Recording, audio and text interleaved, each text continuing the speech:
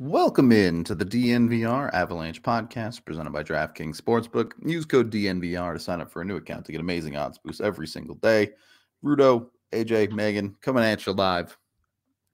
The Avs are officially in Finland at this point. Haven't had time to really do anything there yet. I guess they practiced this today in Finland, which it's the middle of the night in Finland now, basically. So that was very, very early in the day for us. But they're officially there. We figured it was a good time to take a look at some of the positives across the season so far for the Avalanche. Get into the things that they've done right, as it's very easy to fall into the trap of only looking at the negatives and what teams need to improve, which certainly there are plenty of things to talk about there for Colorado, but there are plenty of things that they're doing right as well. So, indeed, a very well-rested Pavel Francouz who couldn't get off the plane to switch planes. Very amusing. Let me start by asking you two this: who has been the Avs' best player so far this season? Is it Val Nichushkin? For me, yeah, go ahead. I would say it's Val Nichushkin. Okay. I would have said I think it's Nichushkin or Georgiev. Okay. Cool. I would probably lean Nichushkin there. Same. Georgiev is very good. He's really done a very good job of keeping the Avs in games and winning games for them. In fact, he has all of the Avs wins in goal. So had that Islanders game stayed 3-1. Yeah. Probably be going Georgiev right now, but yeah. So let's start with Georgiev just because he's the goalie. Be a little bit of a different conversation. You always kind of expect goaltenders to take a little while to adjust to new hockey teams. We haven't really seen that from Georgiev. Is this a comfortability level for him? Is it just a system that works with him? Is it a hot streak? Are we expecting him to be able to maintain the quality save percentage, the quality play that we've seen from him? We know he's been on some highs, beating his old team, the Rangers, things like that. Is this sustainable? I think it is, and I think one of the reasons why we're cautious with new goaltenders is that the Avs play a certain way, and we've seen it take some time for guys to adjust before, and I just think that's just a natural. Okay, it's gonna take them a little while to understand what they're asking of Colorado's goaltenders and to get down that communication and that comfortable, the level of comfort with the defenseman and the communication and the systems of where the puck is expected to be going. So where, how Georgiev plays and how he adjusts and how he gets himself kind of set up to perform in that system, and then taking to UC Parko's coaching, and there's so much for a goaltender to adjust to when he gets into a new team. We always just think of it as like stop the puck, right? Like you just come in and but there's so many little details. There's so much nuance that a goaltender has to adjust to. I think the early returns from Georgiev would suggest anyway that it's just a great fit. That when the Avs were looking around and they were trying to find, okay, well, we're not going to give Kemper a long-term deal.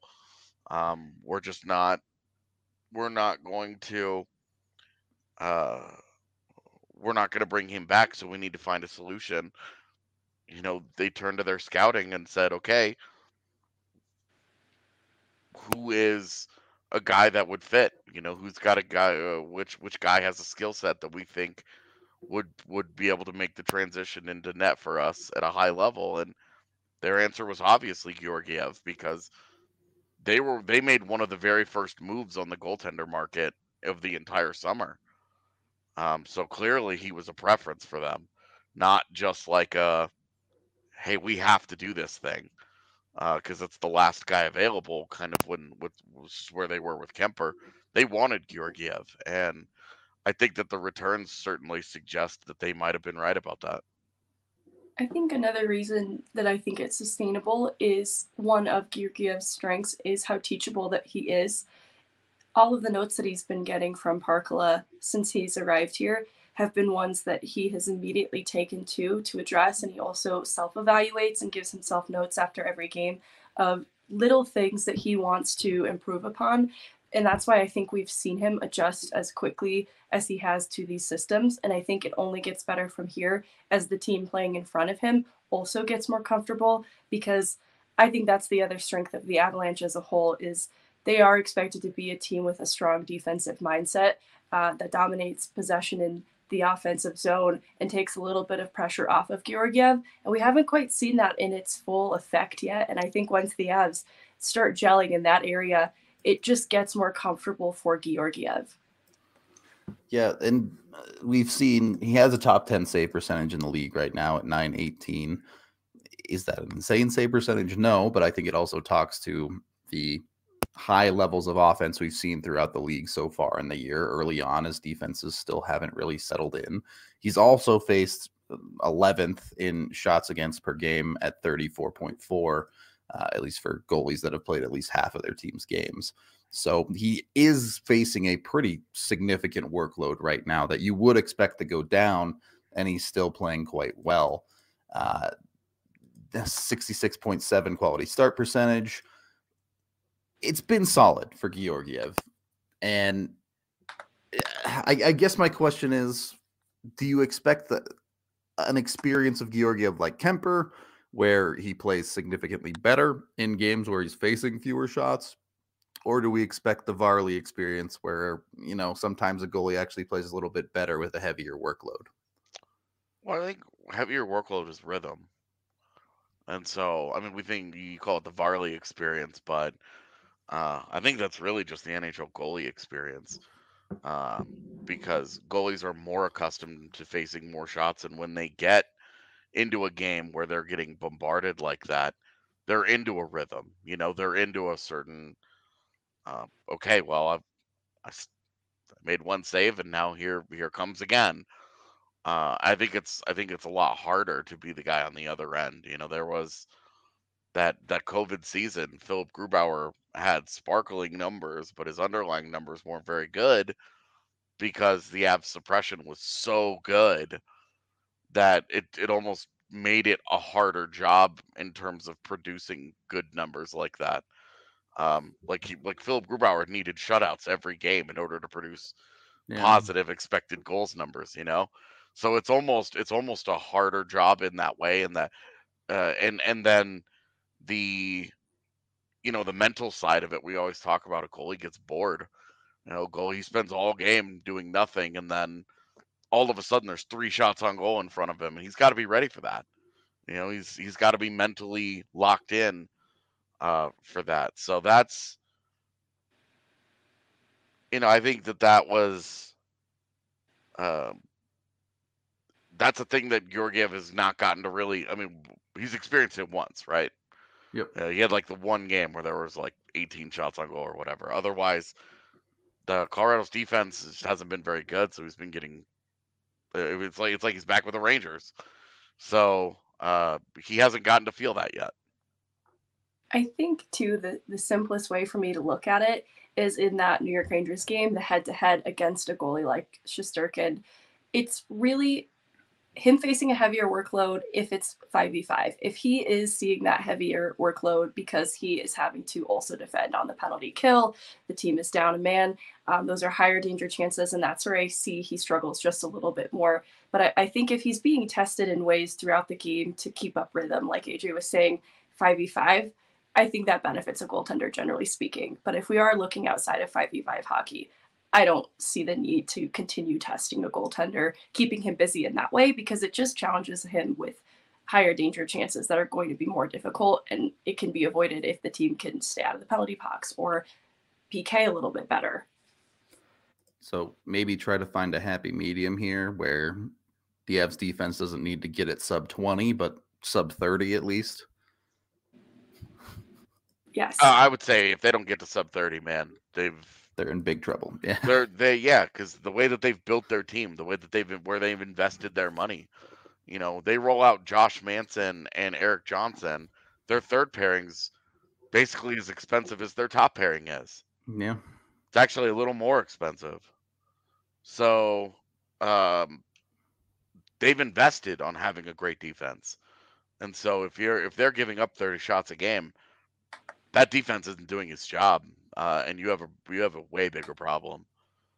I do want to talk about the defense too. I'll talk about Val as well, but first, I want to get into the portion of the game that the Avs have been best at so far this season, and that's the power play.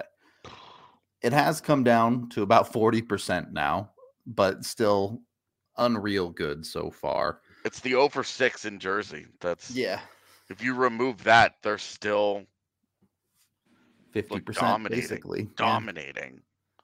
So it's been unbelievably hot. And yeah, I'm sure you can chalk some of that up to the offense that has started this season that we've talked about. But are there specific things you two are looking at that are working right now on the Avs PP? The personnel, the chemistry in passing on the power play at least has worked to their advantage, like between guys like Mikko Rantanen and McKinnon. I think there's some trust that's being built too that is allowing them to find one another more easily, especially within the top power play unit. I think that's worked well for them, Val included in that conversation. Yeah. For me, I really think we've seen a lot more flexibility out of the Avs power play this year. Obviously, Kale's not scoring goals very well, but you've seen McKinnon hit the one-timer from his side. You've seen Erod to score a few times from the bumper area with some very good shots. You've seen Val and Mikko kind of find this new rotation where Mikko sits behind the net and can play out of there, or they can rotate where Val moves net front and Mikko plays off the wall. Right now, it does feel like they're able to give teams a significant number of looks that it's hard for them to cover all of. This is the number one thing that stands out for me, is that they are not doing it. It's not Makar at the top, getting tips. It's not McKinnon on the half wall. And they've gotten nothing out of Mikko Rantanen on the power play as a goal scorer. He's been purely a play. The fact that their power play is what it is, and Mikko Rantanen and Cale Makar aren't scoring goals, is a testament to what they've been able, just what they've been able to find, with Val Nichushkin, with Evan Rodriguez, because you go and you look, and the goals, they're just different. It's a different goal every time that they score. It's not one. It's not one avenue of success. Like you go and you look at Steven Stamkos is off to an insane start, scoring power play goals in Tampa Bay this year, and most of them are just him firing away one-timers, like he's 25 all over again. It's just cut and paste. He's just beating goalies. With the Avs, what they've been able to do is they've been able to find so many different ways to score, and it's not, they have not gotten into that I think it's a bad habit when teams kind of lean into, okay, well, here are the two ways that we score goals, so this is all we're going to do, and they spend the entire time just trying to force pucks there. The Avs haven't really done that. It's happened out. It's been out high. It's been the middle of the ice. It's been the half wall. It's been plays from down low with Mikko behind the net. Like Mikko Rantanen would be a 50 goal scorer in maybe any other team in the NHL, any other situation where he's so talented that they run everything through him. But in Colorado, because he's the second, third, fourth option at times, he leans so much into the play. He leans so much into the playmaking. He's literally standing behind the net. He's not even a goal scoring threat. Well, and their power play is dominating. And it's funny because he's definitely not the first option for shooter, but a lot of these goals are getting run through him, right? He's the guy passing to Erod in the bumper spot. He's the guy passing to Val, cutting to the middle from behind the goal line. And it is almost using Nathan McKinnon often as a decoy on the opposite side of the ice because every team marks him up pretty well on the penalty kill. So it's a very good job that the Avs have managed to maintain a threat away from McKinnon on that power play. It is really impressive, honestly, so far that their success is one at such a level, which won't obviously it won't continue. You'll have those over 6 games where that just doesn't go well. But for me, I think I'm just impressed with how good it has been, how efficient it's been. I'm, it's been a joy to watch that unit, and special teams are almost always the thing that make you feel like drive you crazy. Yeah, exactly. Just such a frustrating aspect of the sport so consistently. Got to enjoy this because they're gonna have a stretch where it does not go well, and it's gonna be like, remember the good old days. Okay. Like the conversation about the power play there. If you want to start hot like the power play does, Athletic Greens can help you out in the mornings. You can jump on it just one scoop into your cup of water, even on any day, every day. I highly recommend you take it. I'm a bit of a late riser, so you can kind of replace breakfast with it. If you're in a rush, super easy to throw it into your cup. It's also got 75 different vitamins and minerals, a bunch of whole food source superfoods, probiotics, all the good stuff that your body needs. So you can check it out today at athleticgreens.com/avalanche. A bunch of people use it to help boost their immune system. Athletes use it as part of their daily routines with workouts and things like that.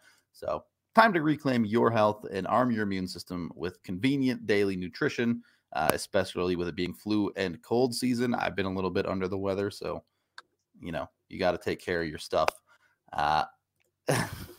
Be sure to get your Athletic Greens today at athleticgreens.com/avalanche. And when you order today, you'll get a 1-year supply of vitamin D, as well as 5 travel packs with your first purchase. So go and check it out. We're also brought to you by the amazing DraftKings Sportsbook. You can use code DNVR when you sign up with a new account over at DraftKings right now. And you can go bet yourself $5 on any NBA team to win their next game and get $200 in free bets if they do.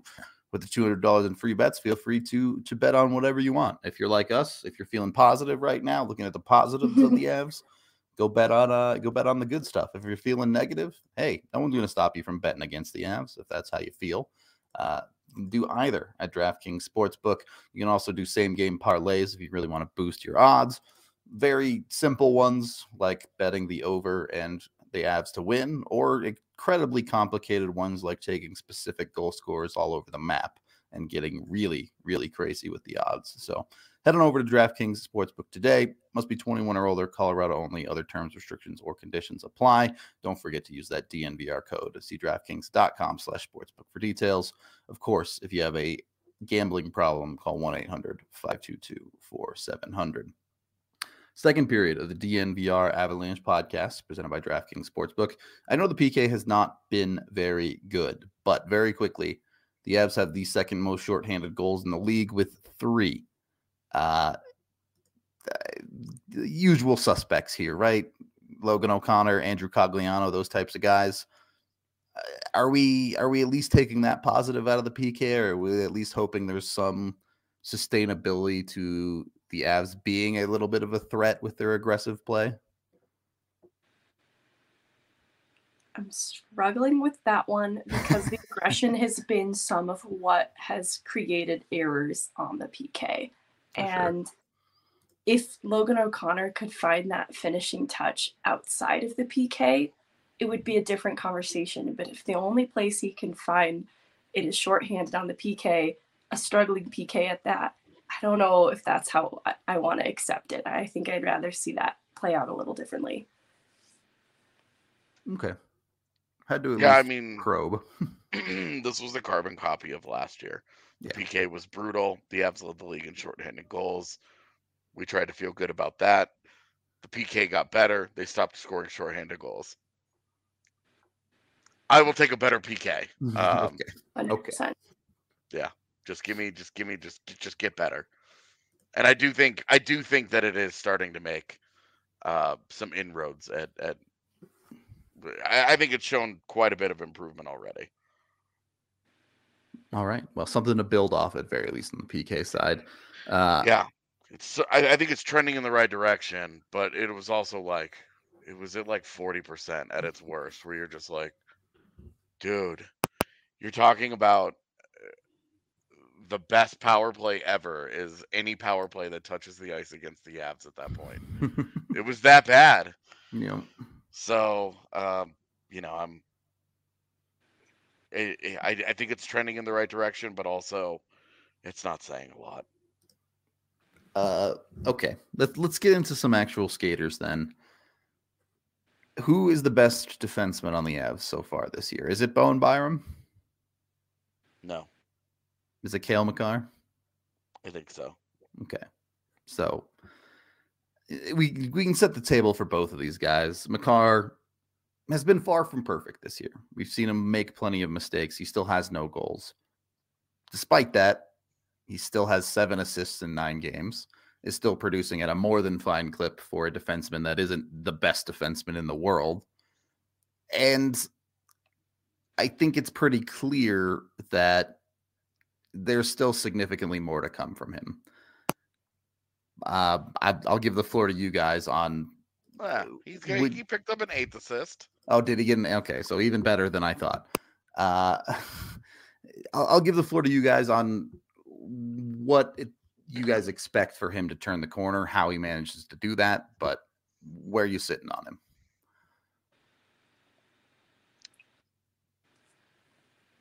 I'm struggling with him at the start of the year with his just the way that he's handling the puck in general.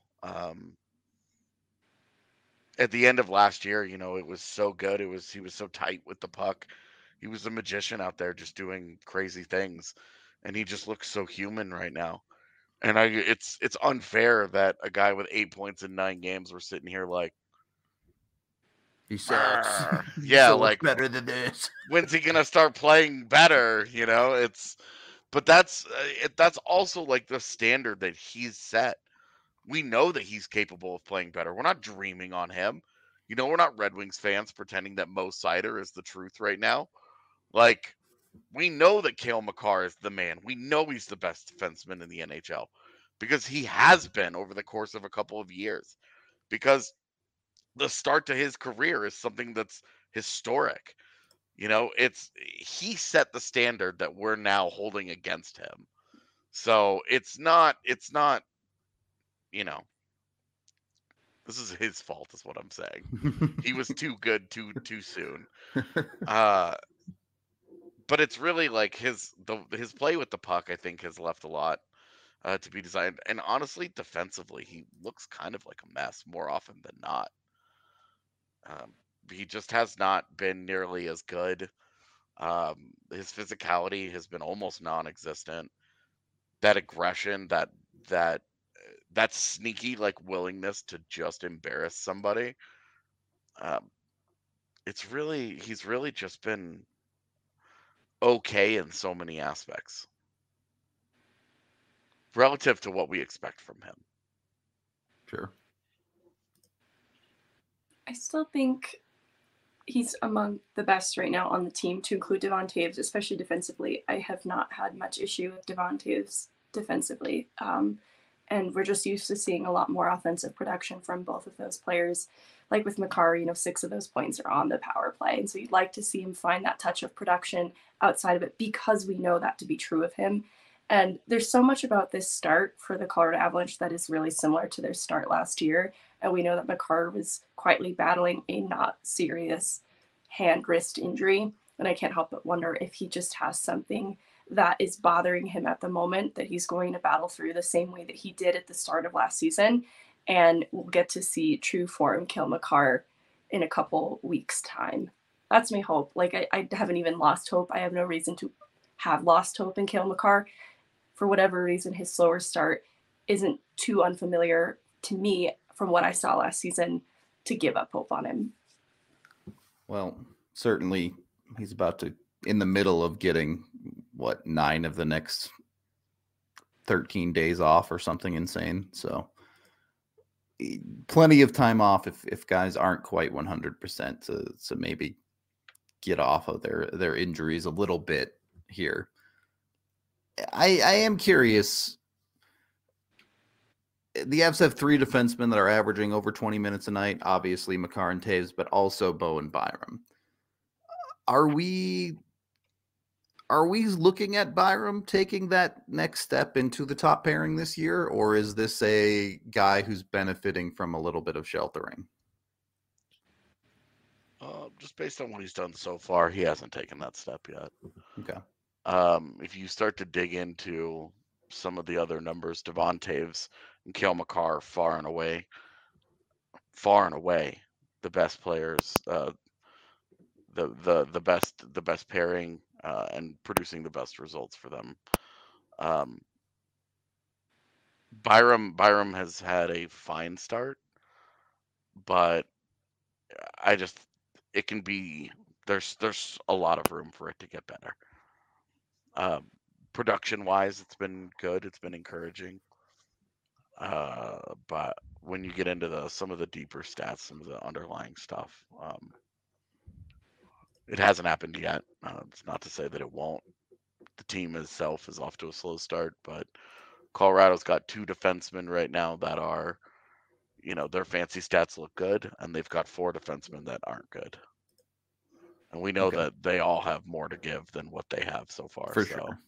I would say it's just been a slow start for that group in general. And really it's like Byram is very much part of that. All right. I think some of the shortcomings of his game right now have been that the lows have appeared very low. Some of the mistakes he's made have been very raw mistakes. And what I'd like to see from him is taking a step forward that alleviates some of that distribution from the top pairing. But I still envision Byram being something in the second pairing that is competitive with the amount of time on ice with the first to help alleviate how much Cale Makar and Devon Taves are being tested every night. For sure. So I don't want to call him an auxiliary piece because I think he's more important than that, but certainly in a position he doesn't have to be the guy on the defense this year, for sure. Maybe ever, honestly. Things kind of depend a couple of years down the line how the Avs defense shakes out, for sure. But he's certainly going to be sitting behind Cale Makar or shotgun to Cale Makar for the foreseeable future. Yeah. All right. We beat around the bush enough. Let's get into some of these forwards. Val Nichushkin, Nathan MacKinnon, both leading the team with 12 points each. Val, obviously, at a higher point per game rate, missing a couple of those games. I don't believe Val's production is anywhere near sustainable. Things like shooting 27% are not going to keep up. But how much of what the Avs lost, Kadri's production, Burakovsky's production, can Val reasonably continue to replace this season? Half? More?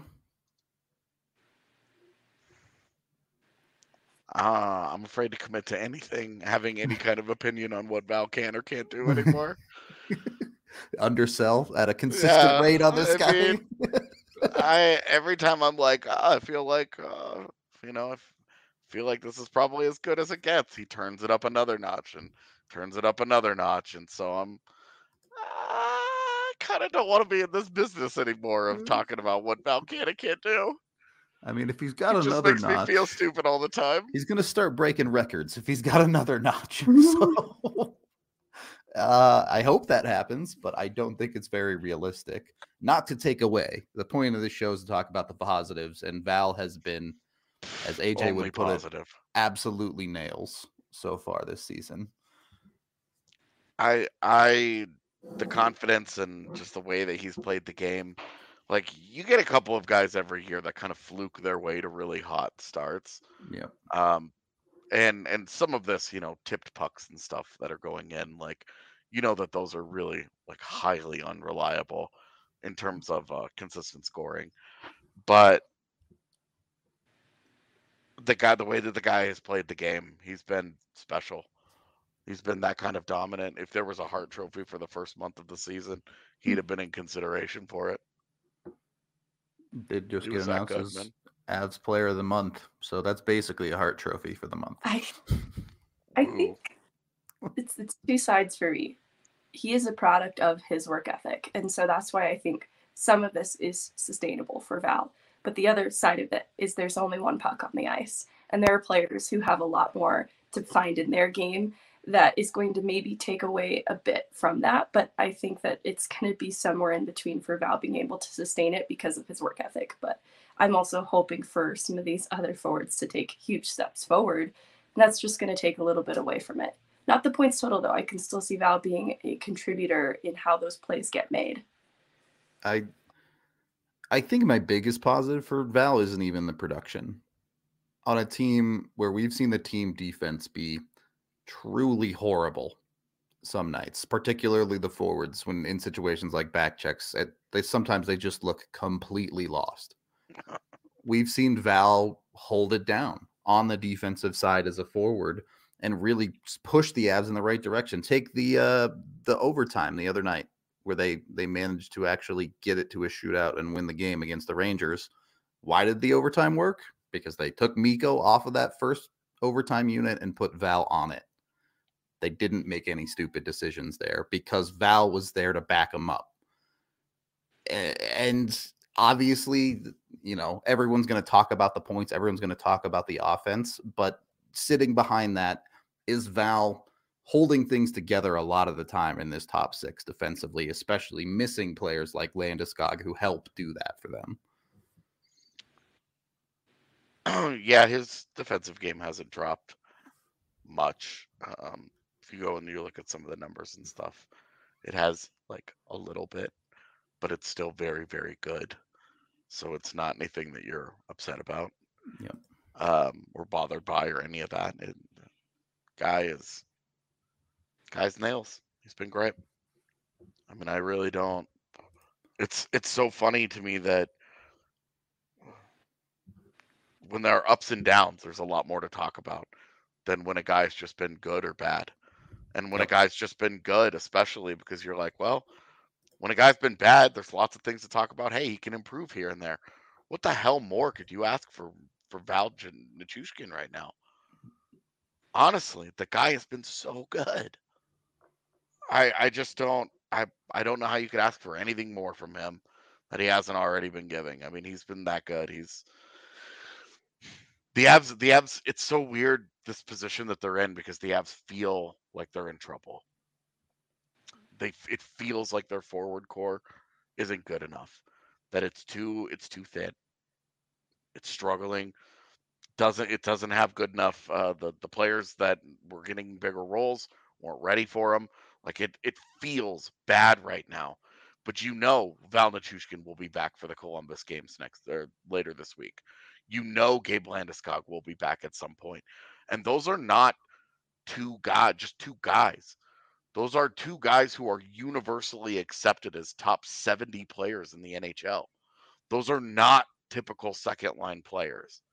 Those are not guys that are like, well, we're getting back up. I'm sorry to do this, but his name popped up on my Twitter feed, so he's my example. It's not like getting back a Danton Heinen in your lineup where it's just like, that's a good player, but that's not a guy that changes the dynamic of your lineup.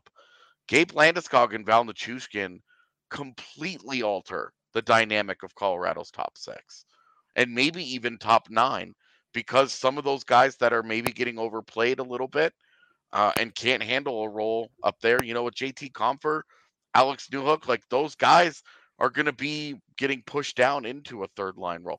Now, you still have to answer the 2C question. Maybe that ends up being Mikko, right? Like that opportunity, that opening is still there. Maybe that's just where they go for a little while. But it really has been like it's a weird feeling that like it feels so bad right now because you've seen such a stark contrast from top guy production and bottom guy production, and there's been almost no middle guy production. Like Evan Rodriguez has like slid and is like now the one middle guy, and Arturi Lekkonen's actual numbers are middle guy production, but 4 of his 5 points, first 2 games, yeah, 4 of his 6 points now because he got an assist the other day, but 4 of his 6 points came in the first 2 games. He's got 2 points in the rest of those, and so it's like you're still talking about top guy and bottom guy. There's almost no middle guy right now, other than Evan Rodriguez, and I don't know. It's just a weird like feeling to feel as negative about the forward core as I do right now, but also knowing that there is legitimate help along the way. And yeah, when those guys get healthy, who knows who else might be injured in that time? Maybe it's all of them. Maybe it's none of them. We don't really know.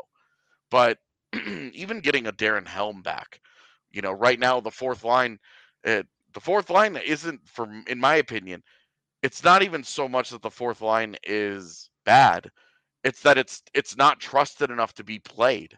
Yep. And that's creating a massive imbalance in Jared Bednar's usage Yep. that I think is causing more problems than it's solving. And just a more traditional balance, you cut. Evan Rodriguez should never play 27 minutes for you. Yeah. In a regulation game, like if that's a 2 overtime game or something, dude, we all know how those numbers get. Fine. But in a game that ended in 3 periods, Evan Rodriguez almost played half of it. To me, that's unacceptable. Yeah. Jared Bednar's usage is definitely a topic for another day, as we have a lot of time off here. We'll get into that, I'm sure. For today, obviously we talked about Val. I want to open up other positives you guys have. You can talk about McKinnon or some of the obvious ones, or if there's some specific that you wanted to get into.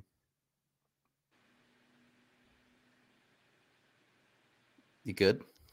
I mean, Evan Rodriguez, like I really don't want to sell him short that we weren't totally sure what we were going to get there because his career has been such that he's had really hot stretches. He hasn't really been a consistent everyday NHL player for very much of it, even though he's 29. But he's like been in the NHL for years now. Having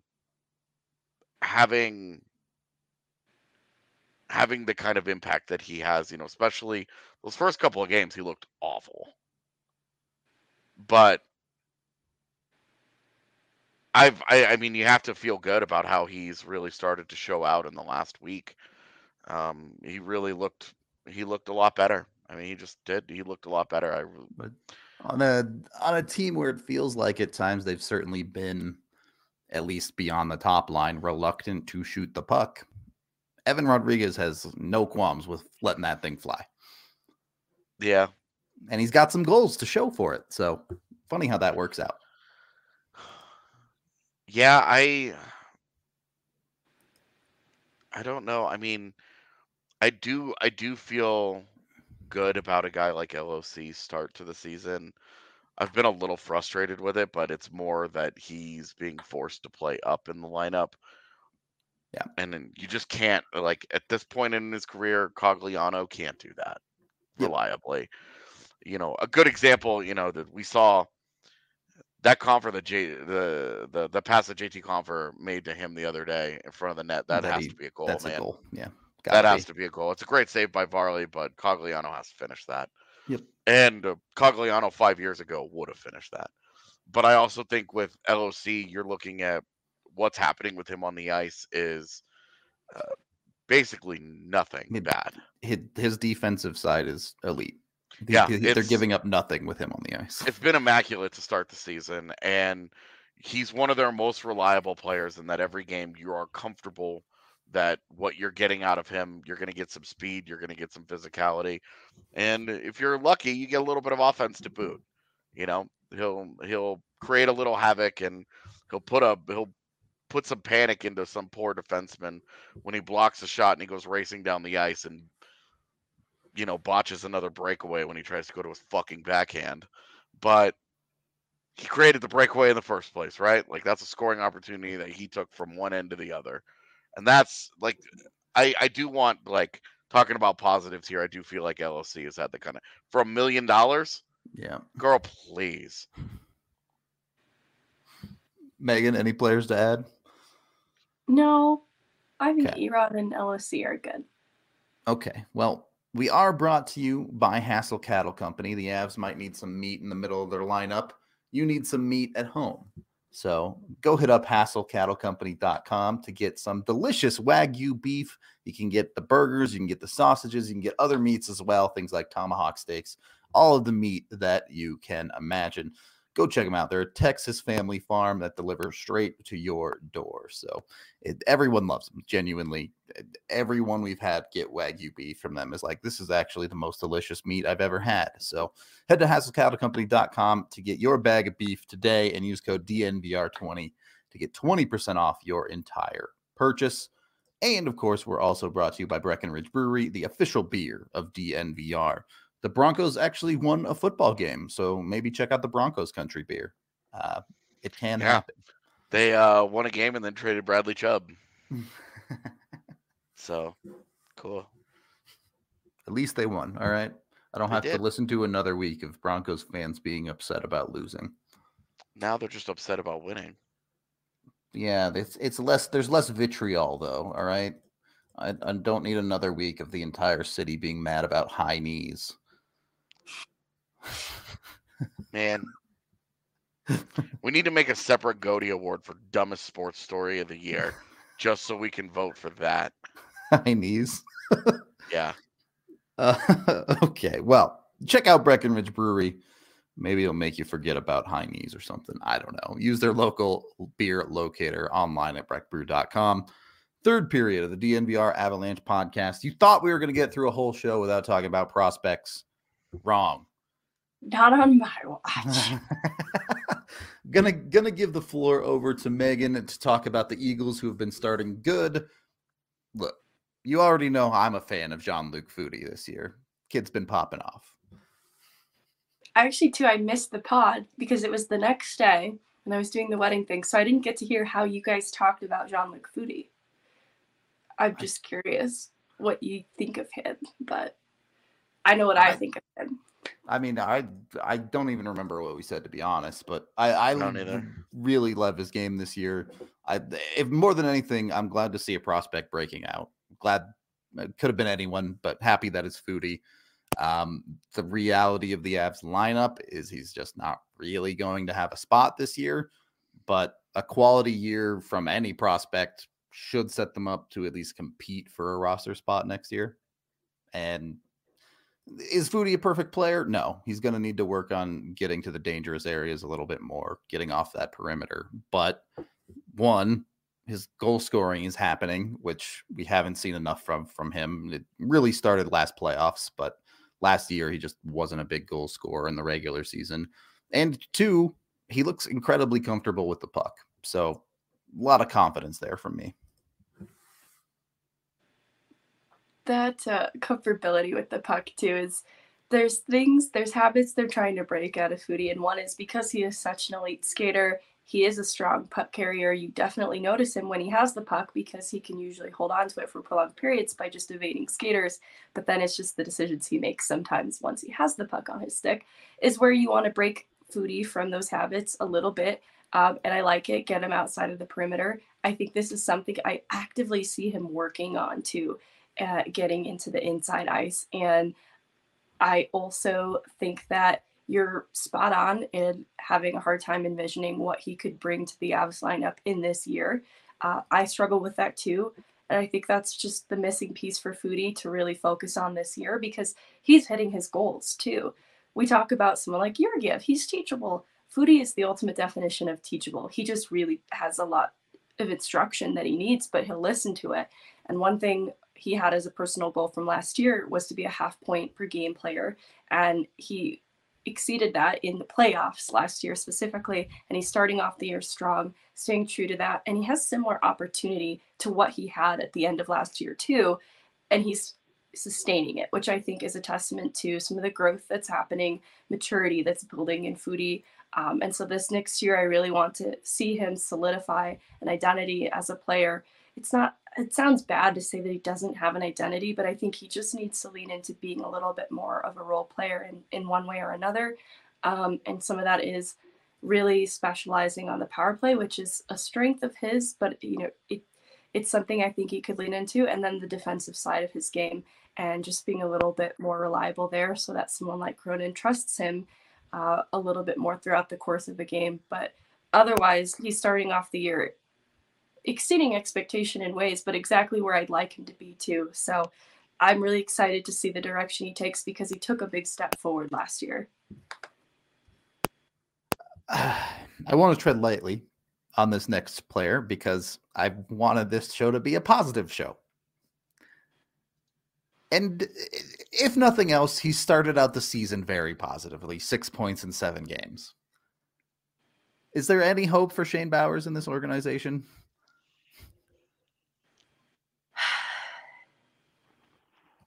Yes, it's good, man. I want to be careful about how I choose my words. I think there is hope. I worry about how much, too, of that hope is coming from a place of wanting to placate the optics of not giving Shane Bowers his chance this year.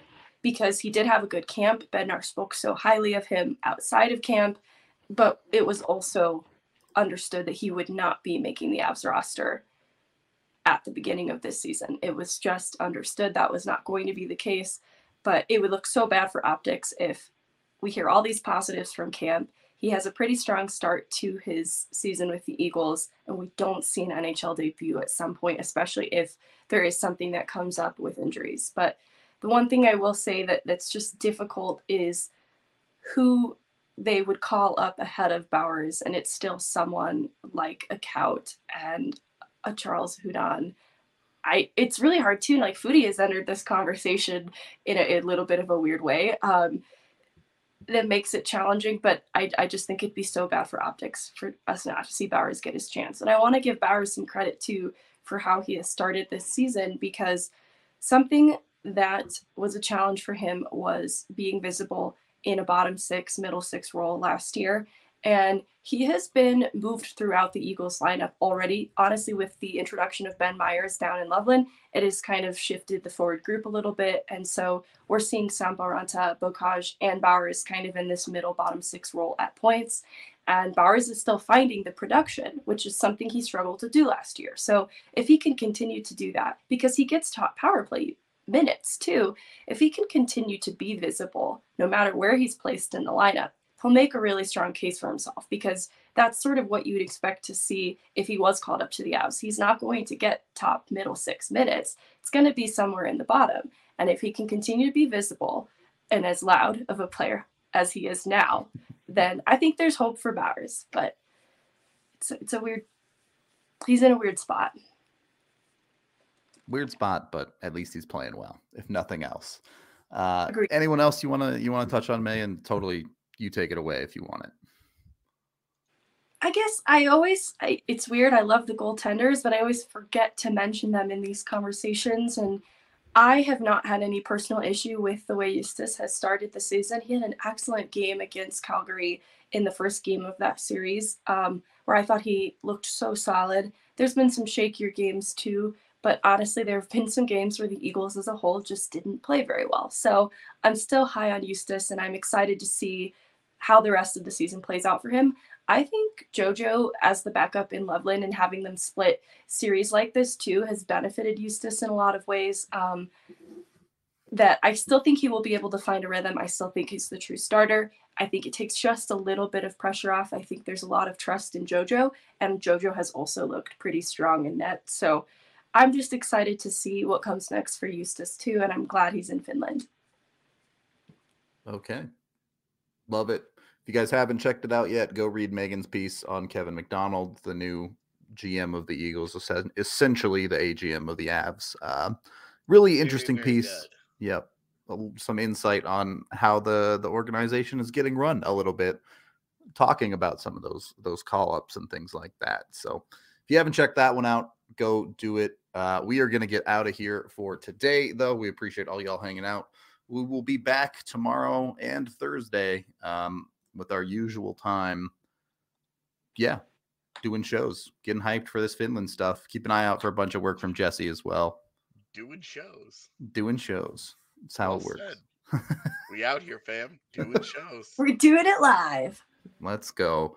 We appreciate all y'all again, and at least for today, we'll talk to you later.